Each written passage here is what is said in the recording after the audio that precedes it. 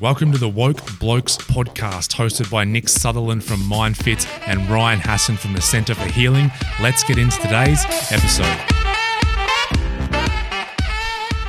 Ladies and gentlemen, welcome back to the Woke Blokes podcast. It's Ryan Hassan here. I'm joined by Nick Sutherland. Nick, how you been this last week? How's ISO life going for you? ISO has turned into solitude. Solitude? What's that look like? Well, solitude is just a conscious disconnect, I think. It's a mindful exercise. Isolation, especially with Corona, has been enforced. But this is me choosing to disconnect, so I'm off social media. Oh, God, it's so good. I don't think I'm getting back on social media. Yeah, it's weird. I had...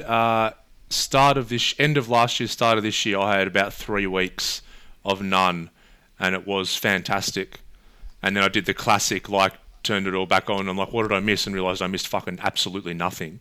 And then, yeah, I am using it a lot less then, but it still has this weird little pull. Because I remember saying the exact same thing as you at the time. I'm like, I'm not going to fucking go back, fuck this. But now, you come up with I've got to use it for my business or this kind of thing. So it does tend to draw you back in. For me, it's just boredom. Like, when I did the 10-day Vipassana meditation, I loved not being anywhere near my phone. They handed my phone back to me at the end, and I was just like, no thanks. And it took probably 3 or 4 days before you fall back into social media. But it was mainly just a boredom thing. Yeah. Where this time I've got a little, not PA, but a little helper person. So I'm just going to outsource all of the social media stuff to her. What is she, a little pixie or something? Just like about a few inches tall? Yeah, a little elf on the shelf. No, so I've gone into this isolation, disconnected from social media, and I've had to do that because I was in a bit of a mess. So, do you have a fortress of solitude like Superman? No. That's the honest answer. No. So let's see. So you've maybe set a few little boundaries at the minute with your own energy. Well, usually, you and I do this. We go into solitude. We'll go away for a week or a couple of days or whatever. I went to New Zealand by myself for 10 days and just drove around just in the Winnebago playing golf. I went to Bhutan and Cambodia by myself. I've done a Vipassana retreat. I go camping down in Gippsland. So usually I do this sort of stuff. But I realised I've been doing it probably more reactively when I've had to do it instead of doing it proactively like you more do. So the big realisation has been that, I'm an empath and I completely forgot. How do you forget that? It seems to be quite a thing that's right there all the time. How do you forget? Because you grow up being conditioned that it's a bad thing and to stop being sensitive. So when you are sensitive, you sort of go into a sense of shame and a bit of embarrassment, and you try and suppress it and push it down and push it away and be something that you're not. That's the only thing I can partially relate it to is being gay and what it would be like to be gay. So suppressing your sexuality because it's not the norm and people don't like it, and then finally, and having gay tendencies perhaps, and people going, "Oh, stop being so gay, would you?" And not realising that you may be gay, and I am an empath, and telling me to stop being sensitive is telling me to stop being me and who I am. Suppress part of your nature. Totally. Yeah. Totally. For people who don't suppressed it. You go. Not only suppressed it, but then became ashamed of it. Okay. This is I suppose if someone is homosexual, that is part of their nature as well. It's a very good analogy. For people who don't know, what is being an empath? What does that mean?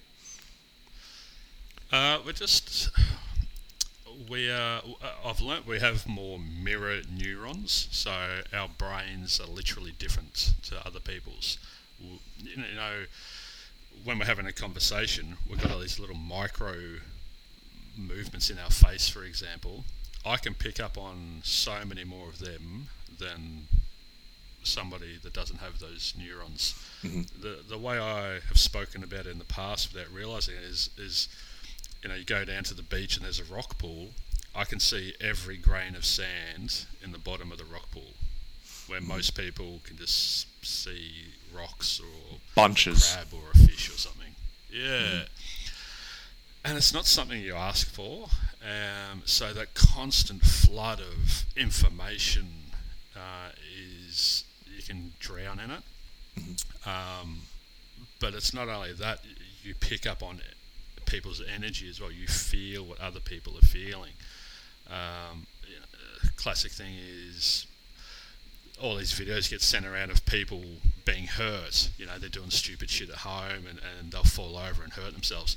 I can't watch that, because I feel what that person is experiencing in that time. I wish I could. I wish I could just laugh at it like everyone else and oh, what a dickhead. But it's not possible for me to do so. Because you have a visceral experience of it. It's exactly. Yeah. I encourage people to check this out if they think they might be that way inclined. We chatted before. The biggest giveaway is if you can't watch anything violent, if you can't watch the news or listen to the news, or you can't watch people being hurt, or you cringe, it's definitely worth checking out to see if you're an empath or not. Absolutely. And this sort of links in with, I don't know if I've spoken about this on the podcast before, but the highly sensitive person, which we spoke before we turned the mics on, aren't the same, but I'm sure there's a lot of overlap between those two categories. Highly sensitive people, around 15 to 20% of the population. Why that is, the lady who does them has done the most research on this, Dr. Elaine, I can't remember her last name, but she's done the most research on this stuff, and it's sort of her summation that the reason why there's that percentage of the population, because they've found that there's that percentage of the animals they've studied as well have this highly sensitive trait too, and they think it's around maybe a survival of the species thing, is that if people have a certain percentage of a population has a more highly attuned nervous system, which is what a highly sensitive person is, which is just you feel everything more, then that allows for propagation of the species, because those ones are, say if there's a tribe, there's 20% or 15% who hear the noises of something out there, or they're more attuned to something that's about to go wrong, and or can tune into what other people in the tribe are going through, which they need to actually bring out. So it's an interesting theory, but at the end of the day, there is that percentage. For me, with the highly sensitive person, there's like a questionnaire you can do, and I'm just way down that high end, which is kind of good to know. As a guy, it can be very weird because we're not seen as sensitive, and it's seen as more of a feminine trait. But we all have that feminine and masculine energy. Doesn't matter what our gender is. But it's good to know that, because, like you said, it can get suppressed when we're younger because it's seen as different. Well, I'm 42, and I'm only just coming out as being an empath, and I've spent the last 4 or 5 days embracing and accepting it and owning it and being at peace with it and being okay with it, and just trying to understand that I have to live a certain way, I have to do certain things in order to be okay, because I can't allow me to get into the headspace that I was in last Sunday. Yeah. It's like, if you have to sit down every night and watch someone getting hurt on the TV or something, and you had to do that, you'd like, I have to change my circumstances because I can't. We watched this show the other night. We were watching the David Attenborough stuff and all that on Netflix. He's got all the different series. And we're on the kids one for Tommy, so watching something, and I'm like, oh, there's a Attenborough one on here. It was like behind the scenes, so it was showing like a lot of the actual film crews and what they have to do to get a lot of this footage. And there was this one right at the end of the episode, and I was freaking out. I'm like, how can this be on the kids one? They were trying to film these walruses. There's like hundreds and hundreds of walruses, And apparently, normally they would go up on these ice cliffs and be okay, but the ice had melted. You know, his whole thing's about climate change. So now they're trying to climb up these rocks out of the ocean, and they're so awkward. Walruses are massive and fucking awkward. But they climbed up this 80-meter cliff face to the top, and the whole time I'm like, how the fuck are they going to get down? Anyway, that was what the whole thing was about. They couldn't. So these film people were filming it, and the walruses didn't have the dexterity to get down a cliff, so they were just falling to their death. Hundreds and hundreds of walruses, and it's showing them all just falling down this cliff to their death. I was sitting there, I was like, I was traumatized. I'm like, why is this on the kids one? Why are they showing this? And I've been thinking about it for days ever since. And you know, and I've spoken to a mate who watched that with his kid, and he's like, yeah, how funny with all those walruses falling to their death. I'm like, that wasn't funny at all. It was the worst thing I've ever seen. Yeah, but you said the word trauma in that, and that's what we're experiencing. But the thing with empaths is that it's such a blessing, but such a curse. Like, we get to experience, like, if the spectrum's, -10 to +10 for most of the population, we're probably -20 to +20. So I get to experience joy and love and all the amazing things to so many degrees further than regular Joe. But conversely, I experience, and I'm very open with my history of mental health issues, and it's so common for empaths to experience mental health issues, mental illnesses, severe anxiety and depression, but also physical illnesses. Fibromyalgia is huge amongst empaths as well. So yeah, it's there's the two sides to it. You can't have one without the other, you know. No, you can't. And there is this high correlation between the mental illness and addiction and that kind of thing as well. Yeah. So not living an empathic life, I haven't been helping myself. I'm always meeting other people's needs and not taking the time to self-manage and look after my energy, which has got me into some shitty spaces. So moving forward, especially in relationships, like you can't hide from me. We're walking lie detectors. Nothing gets past us, which is really sad in a relationship, because people need to not feel so exposed all the time, I guess. But I read this thing where it said, if there was a village of 10,000 people, 200 of them would be empaths, and probably 10 of that 200 would be men. Right, okay. So in a village of 10,000, there's only going to be about 10 of us that are blokes. Okay, do you think that's just something that happens naturally, or do you think that a lot of men are this way inclined but would never know it or never be able to acknowledge it? I think it's a bit of both. I think women being the primary caregivers are more in touch with their emotions. They're more emotive. They're more emotionally driven creatures. They're more nurturing. More nurturing, more caring, more empathetic. You can still be empathetic without being an empath as well. You can put yourself in someone's shoes, but you can't feel what they're feeling like empaths do. But yeah, and then there's the other side where blokes aren't really taught how to evolve that part of themselves, that caring and nurturing nature. Like, as a man who's highly expressive, I try and talk about my feelings, and I get run over a lot. And I think women need to do a much better job of, you hear it. I wish my husband was more open with his feelings, but as soon as a bloke opens up with his feelings, the women will run them over, because women aren't used to it. So they're not consciously doing it. It's not a bad thing that women. I'm not having a crack at women, but I think when a man does open up, whatever he's feeling, whatever he's saying, needs to be validated and needs to be recognised and understood, instead of turning it back around to making about the woman's feelings. Yeah, it can often be a real pattern interrupt that catches a lot of people off guard. And so all of a sudden, you can say for years, I wish you'd open up, and then finally he does, and it's like, well, I didn't want to hear that. I didn't want to know you had all those demons. Put the toothpaste back in the tube, would you? Stop it. Too late. It's like there was this. Are you a Seinfeld fan? Yes. Yeah. There's the episode where Jerry starts getting feelings because he has a girlfriend because he runs through girlfriends all the time, and she's like, "Oh, feelings. yeah," because he's a funny character. It's like he doesn't care and blah blah blah, and he has this one girlfriend, and she goes, "Oh, you never get angry. I've never seen you get angry." And he's like, yeah. And then he tries to, and she laughs at him because it's like really disingenuous. And she goes, "That's not good for you. You know, you shouldn't suppress, blah, blah." And then he started getting angry, and it was like the cat came out of the bag, you know. Then he was getting angry at everything because it started to feel good. And then later on, something happened, and he started crying, and he's like, "What's this salty discharge coming out of my face?" Because now all the emotions were coming out. And he was trying to give George a hug and tell him he loved him, and George is getting freaked out. And it's very, very funny. From a therapist point of view, watching that episode, it was hilarious. And then at the end, he finally was like, "Come on, George, I want to talk." And George is like, "Stop this, Jerry." And then George is finally, who's the most disturbed character in the show.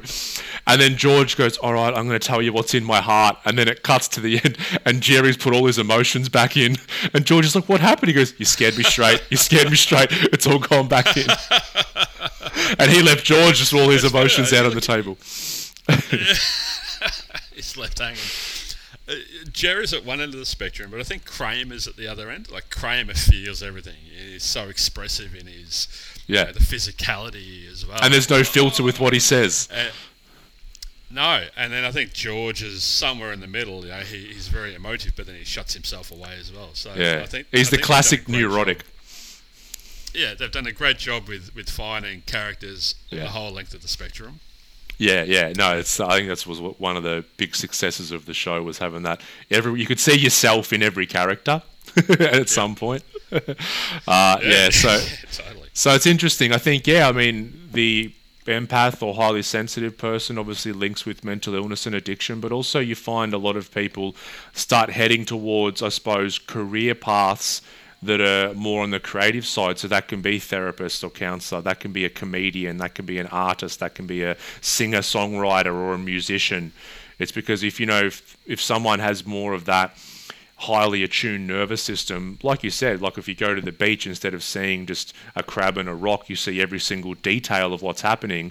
That's why then a lot of people become some sort of an artist, because you can convey what the experience of life is like to the people who aren't in that category. That's why you'll find a lot of empaths or highly sensitive people are affected deeply by music. I know. Yeah. I could listen to. I play the drums. Exactly. Remember that meditation I did with Tool? Yep. That Tool afternoon I had. That was.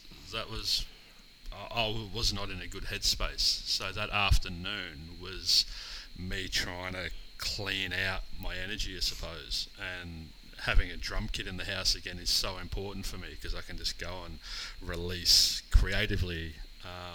I've been journaling like a fucking madman. It's I'm just writing. I've got this really good article here, 13 signs of an empath. So 1, you take on other people's emotions as your own.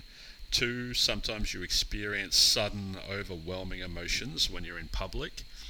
3, the vibe of a room matters to you a lot, and I've experienced this. I can walk into a party and you just go, "No, I can't stay here. I can't stay in this room."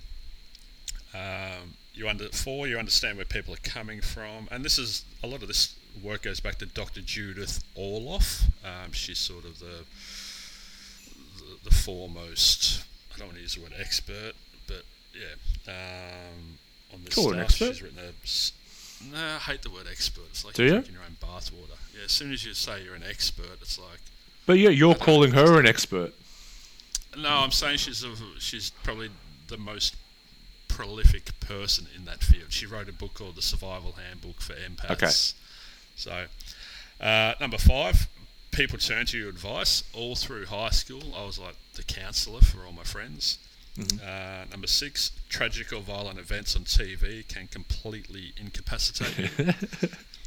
Number 7, you can't contain your love of pets, animals, or babies.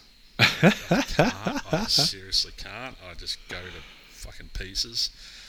Number 8, you might feel people's physical illnesses too, not just their emotions. So I talked before about how I was on an aeroplane with a person and they felt sick and I felt fine due to turbulence, and then when we got off I threw up and they were okay. So I took on what they were feeling.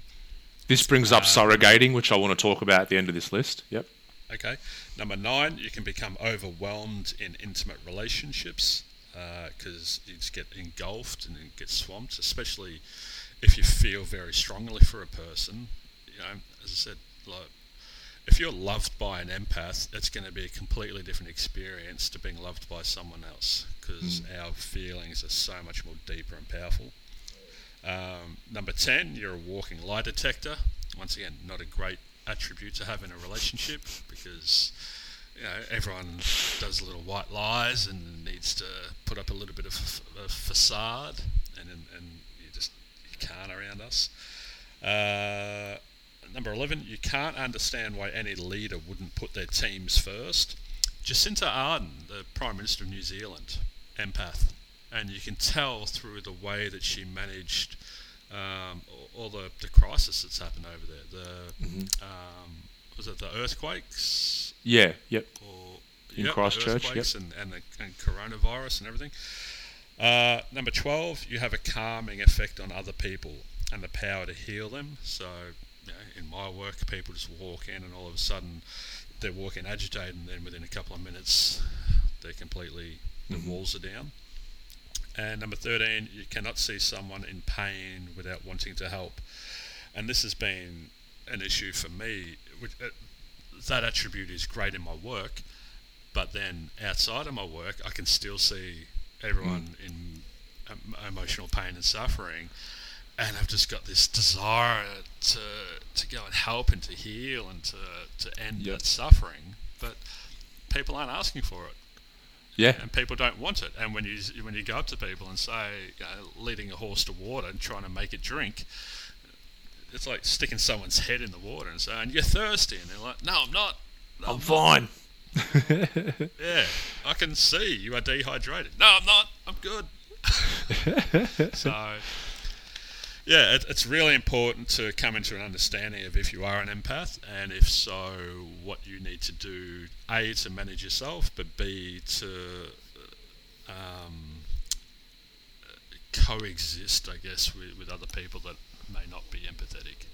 Yeah, and I think this is where that, times of solitude help, because you need just a bit of a break, because like you said, it's not something you can just switch off and all of a sudden you see all the pain and suffering going on, whether that's on an individual or collective level, and you just want that to end, and it's not going to end anytime soon. The whole world's in suffering, and I can't do anything about it. So yeah, it's so hard. It's so hard when you can see a person, someone you love, suffering, and you can't do anything about it.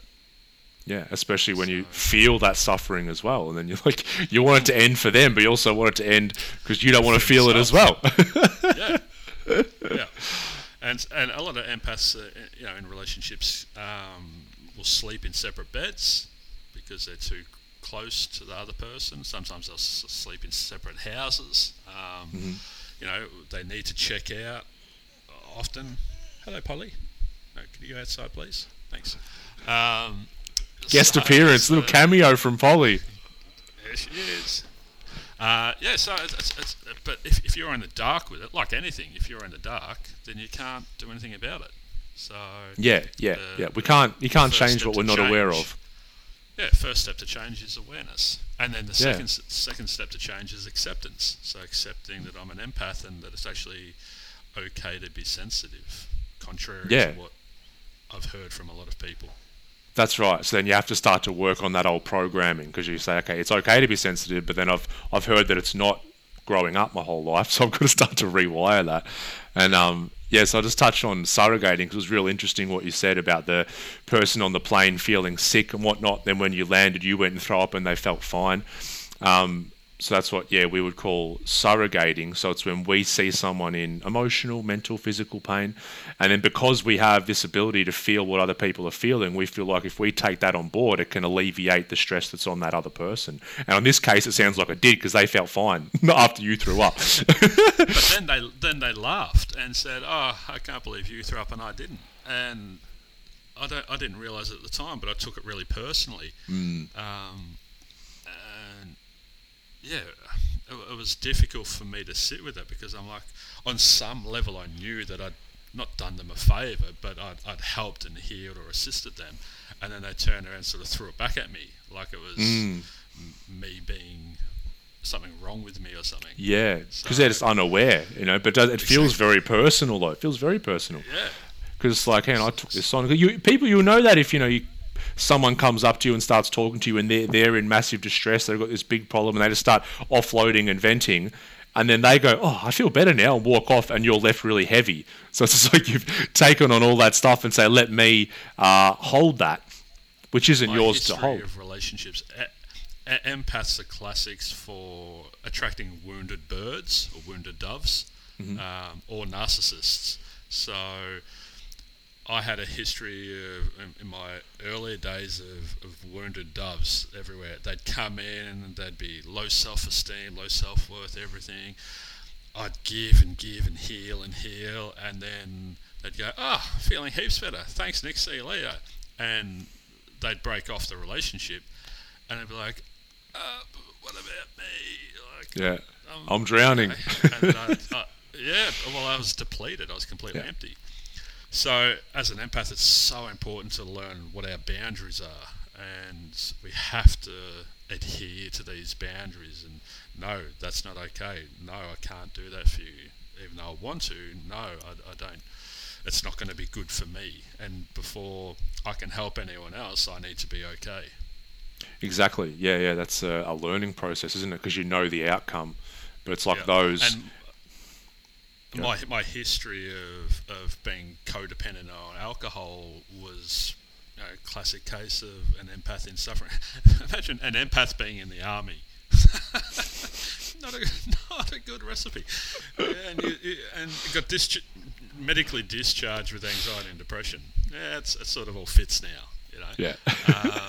What do you talk about? That the hard path to happiness, mate. You take the hard path yourself. Yeah, I know. And then I spent 8 years drinking to numb the pain and to try and numb everything, basically. So yeah, what you said before, addiction amongst empaths is massive as well. And if the person treating that person doesn't recognise or realise that they're an empath and factor that in to the therapy or the healing, then it's lacking.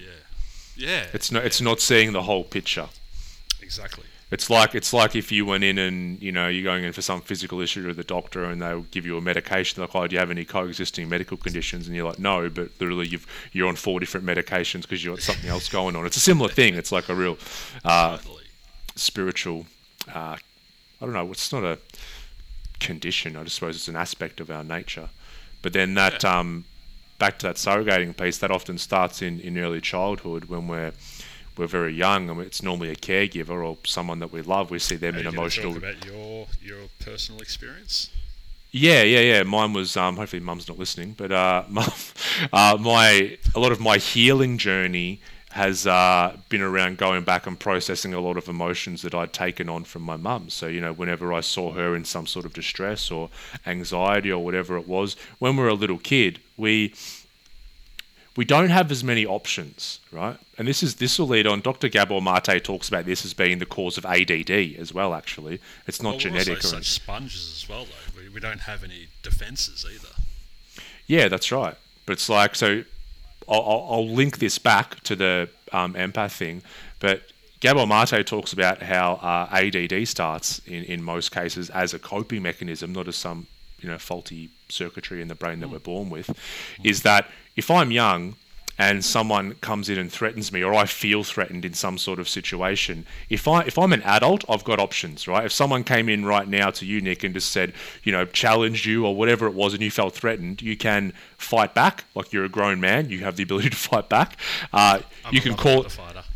Yeah, I know. But you got options, right? You can break the mold once in a while, punch someone's lights out, and then you could call for help. The window could be open. You could scream and get your neighbour to come over, right? Or you could run. You could just dodge out of the way and you could run. Right? You have options of dealing with this stressful situation. Fight, flight.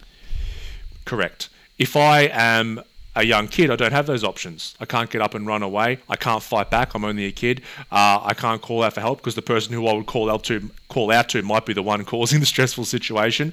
So now I literally have no defense mechanisms against this stressful situation. So oftentimes, if people are presented, young kids in that situation, their go-to coping mechanism is to start dissociating. It's like, if I start to dissociate, I'm not going to feel as much pain because I'm not going to be as present. So I just tune out. And then this becomes the go-to. So now I'm at school. Whenever I feel a bit of anxiety or a stressful situation, I just tune out. And I don't know that I'm doing it consciously, but I just keep doing it. And this is where a lot of kids get labelled with ADD and that kind of thing, where it's just a coping mechanism of how they deal with stress. So linking this back, do you have something to say about that, Nick? I'm relating to it, and I have a story, but I'm going to wait until you've finished yours. All right, beautiful. I can just see the cogs in your mind ticking over. It's beautiful to watch. And so what happens with this empath or this sensitive side is that when we're young and we see one of our caregivers, someone that we love, in emotional distress, and we don't have the ability to comfort them or maybe make the situation less stressful for them by altering things in the environment because we're too little, then what we do know that we can do is we can feel what they're feeling. And if I take on their emotions and start to feel it myself, it will ease the burden on them. So I'm helping them in some respect. And then that becomes a real coping mechanism that we keep taking on and taking on and taking on emotions of the people that we love especially, but eventually bloody everyone. So it can go from our parents, and then it'll go to maybe siblings, and then it'll go to friends, and then when we grow up, it's girlfriends like you spoke about. So we just get into this real groove of taking on and taking on and taking on other people's emotions, because that's how we learnt was the best way to help. So for me, that was as soon as I saw someone, it started with my mum, but as soon as I would see someone in emotional distress, I wouldn't think about it. It would just bang, take it on. Right? And straight away I would start feeling and feeling and feeling, not because I wanted to, but I thought that was going to help them, because I felt like it did when I was younger. It sounds very empathetic in nature, and it depends on what you read. I've read something that everyone has the capacity or potential to be an empath, but it's shut down. Like, I've heard lots of conversations about we all have the capacity to see spirits or to be a bit psychic, but that's closed off as well when we're children. I hear so many stories of kids seeing ghosts, and then the parent will say, no you didn't, and they'll convince the kids that they're being stupid or wrong or dumb or something. Or like an imaginary friend or something. I had one, Captain Dick French. Yep. Was it? That was his name.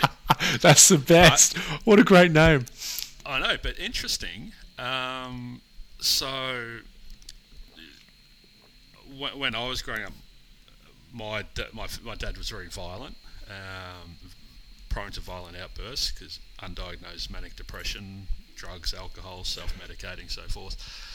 So it was me, my mum, my sister, and my dad, and he was violent towards all of us. But when he was violent towards mum and my sister, I couldn't do anything about it, and so I took all that on. I absorbed all that on, and it wasn't until I was 30 when mum said, "Oh, by the way, that wasn't your fault." I had this massive ab reaction, this huge release of. It was like all these internal scars were pulled apart and just flushed from the inside. Like, that's how cathartic this crying was, and it took me days to recover. I can only imagine, because you'd imagine that part of you would have been holding on to that blame from when you were 3 years old.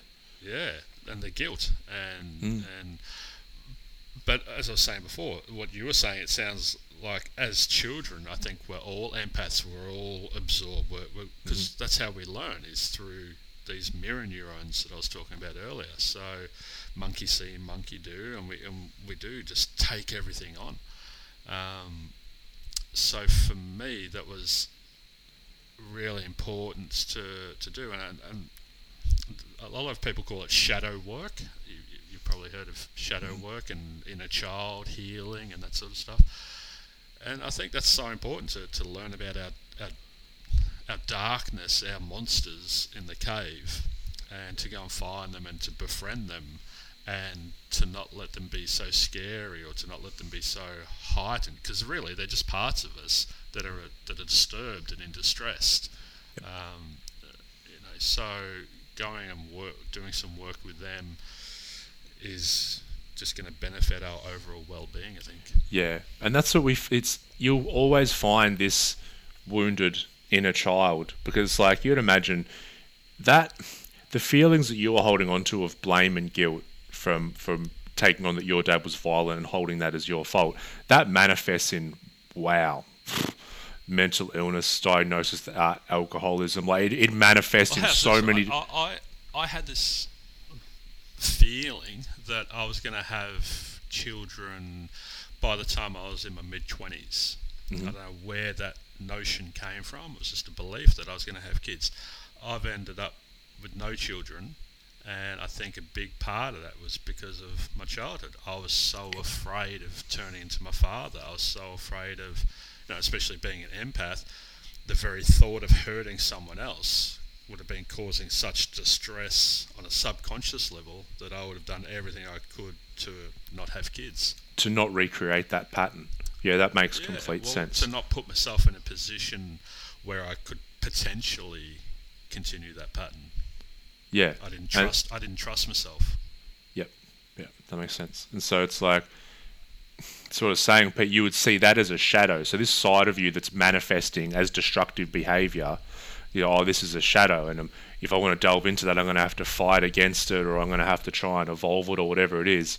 But it's not that way at all. You just find that underneath the shadow was this child who took on all this blame that he didn't need to and was holding on to it for decades.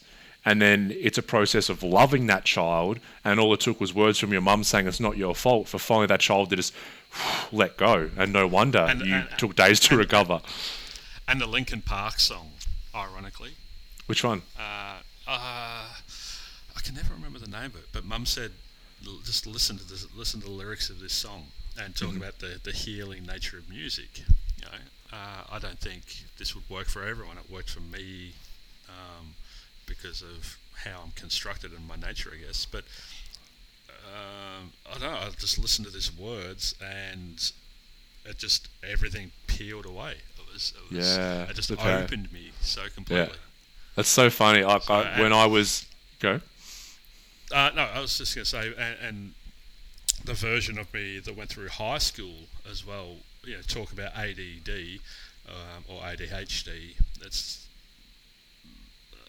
I didn't have that, but I was always so emotionally needy. I was stealing stuff and giving it to people so they'd love me and they'd be friends with me and everything, because I was so I had no self-worth, no self-esteem, no self-value, no self-love, no self-respect.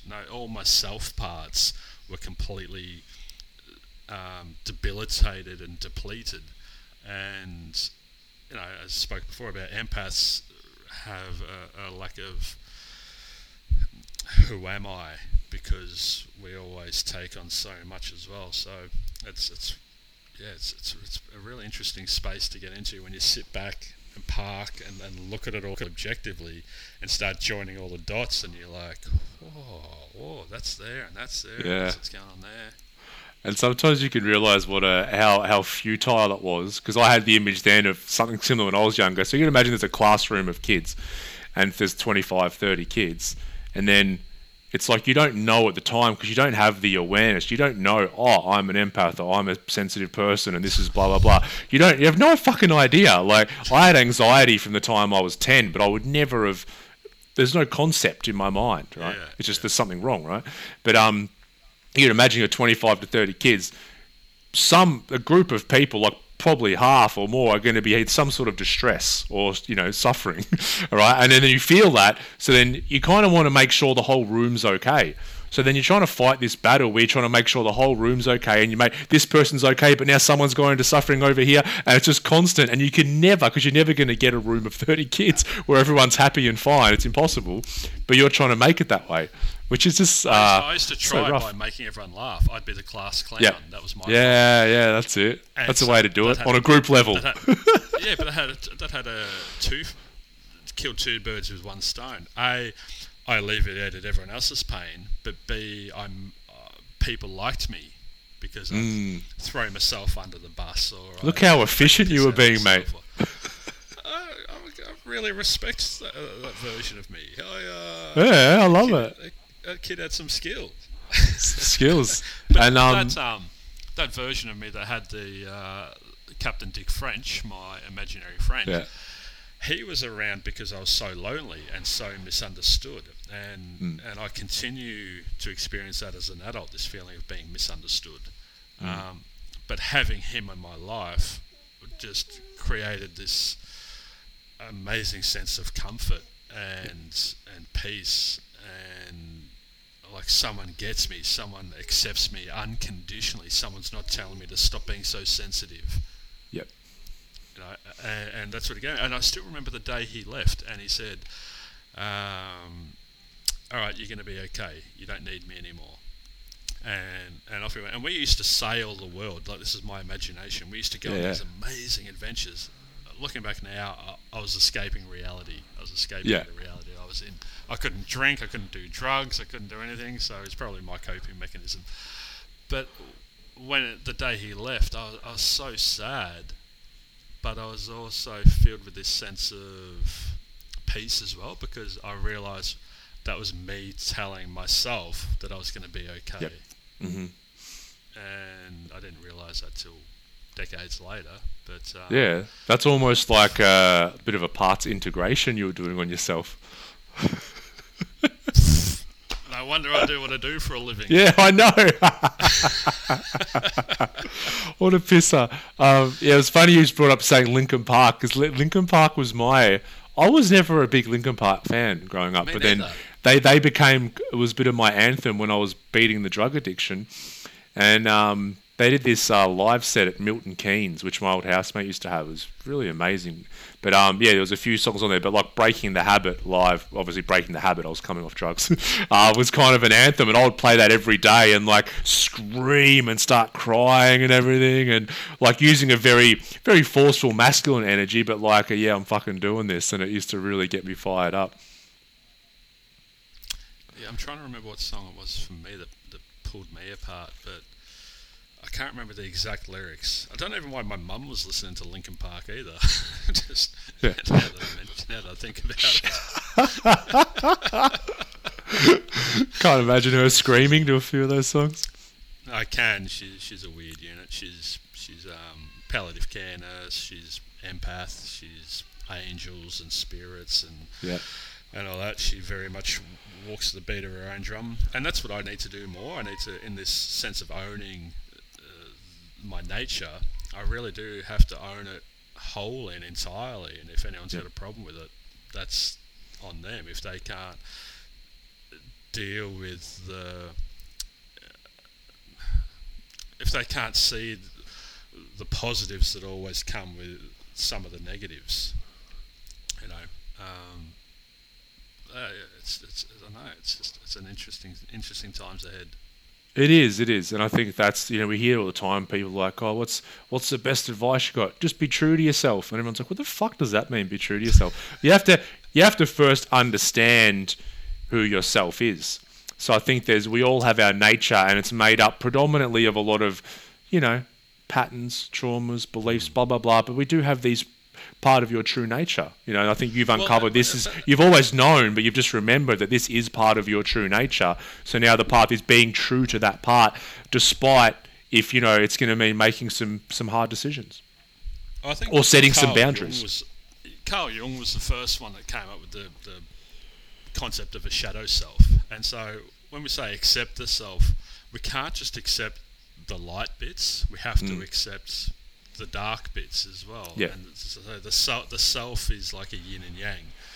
And if we only like ourselves when we're in the light part, that's not going to work. So we have to accept that we have flaws, we're imperfect, we've got immaturities, we've got unhealthy patterns from conditioning as children, we've got unhealed traumas. It's the whole kit and caboodle has got to be accepted.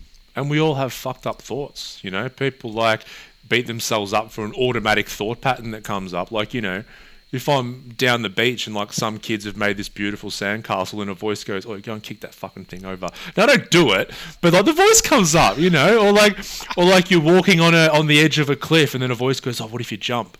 Now, you don't do it, but you just have these thoughts, you know. People, I'm just using examples that I have, but we all have different fucked up thoughts at the end of the day. You know, we all have a shadow self, and we can't. But by just liking the light, that's that. We're just getting attached to one side. It's like people who say, "I only want to feel love, joy, and happiness." It's like, well, you're in for a fucking tough ride if that's all you want to feel. Do we need to do some shadow work with you, Ryan? You're going to kick over little kids' Mate, sandcastles. I love my shadow. It's a beast. It's an absolute beast. It's a big shadow. Wrestling as a kid. Yeah, too much. Something else I wanted to bring up, actually. You, we I don't know how long. You touched on something, and I just remembered with, you know, creative endeavors, like you having the drums at home or that kind of thing, or listening to music. And I've been having chats with a few men lately who clearly have this strong sensitive and creative side that has been squashed throughout their life.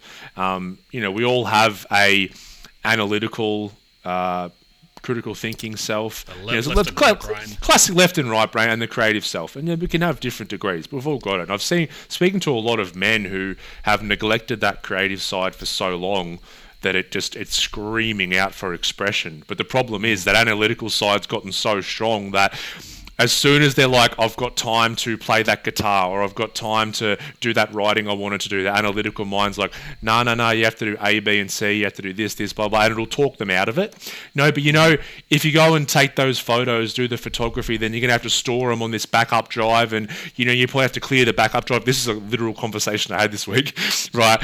And I'm like, are you hearing the excuses that analytical mind's coming up with? They're fucking ridiculous, but we listen to it, right? Because it makes sense. Yeah, but meanwhile, we do that over years, and that creative part of us, it's like a little version, like we're a babushka doll, there's a little creative one inside of us, and it just wants to burst out, and we've been putting it back in its box for years, and then all of a sudden we create an imbalance. So there's an imbalance internally because it's not getting expressed, and then that leads to agitation, frustration, you know, getting a little bit more angry and all this. And all it is just let that creative side out and make time for it, and don't listen to the analytical mind when it says you shouldn't do it for A, B, and C. Just say, fuck it, I'm doing it. Because without fail, every time we let that creative side out, we feel better. And we say, every single time we say, oh, I should have done that last week, should have done that last month. Well, if you don't create the outlet and do the creative stuff, that's where you're going to go to coping mechanisms. That's where you're going to go and drink or take drugs or spend money or get into Facebook or whatever. So it's you know, don't put baby in the corner, man. Let those creative juices flow. Yeah, in whatever form that takes for you, and there'll be a form, just whatever you did when you were younger. I watch heaps of. I take heaps of photos. I'm very, you know, I love. I write. I take photos. I play the drums. I need that creative outlet. If I can't do that, I get all bent out of shape. You get a bit funny. I get a bit funky. We're going to touch on Bronnie Ware's work. That has to be next week, Nick. Yeah, so we're going to finish up and we'll come up with a segue for it, because I think they're linked in. There's these 5 top regrets from the people who are dying that they wish they'd done, and I think a lot of it fits into what we've spoken about today. So yeah, I think this is a good lead in. Part 1 and 2. Yeah. We just to let everyone know, we initially, before we jumped on, the whole episode was meant to be about the 5 regrets of the dying and start to talk about those, and then I said to Nick, I'm like, we'll just touch on that empath thing. You know, that sounds like we might be able to talk about that for a minute. And we've talked about the whole fucking episode. So people are going to have to wait with bated breath for the next episode. Oh, we didn't talk about bated breath. Let's finish up with bated breath, all right? So this is a silly saying of the week. Because Nick messaged me last night and you said, I want to talk to you about something tomorrow. I'm like, I'm waiting with bated breath. So, Nick, where does this come from? This is a real weird one. I don't know, man. My first thoughts go into fishing bait. Like this Me too. Is the connection I'm doing.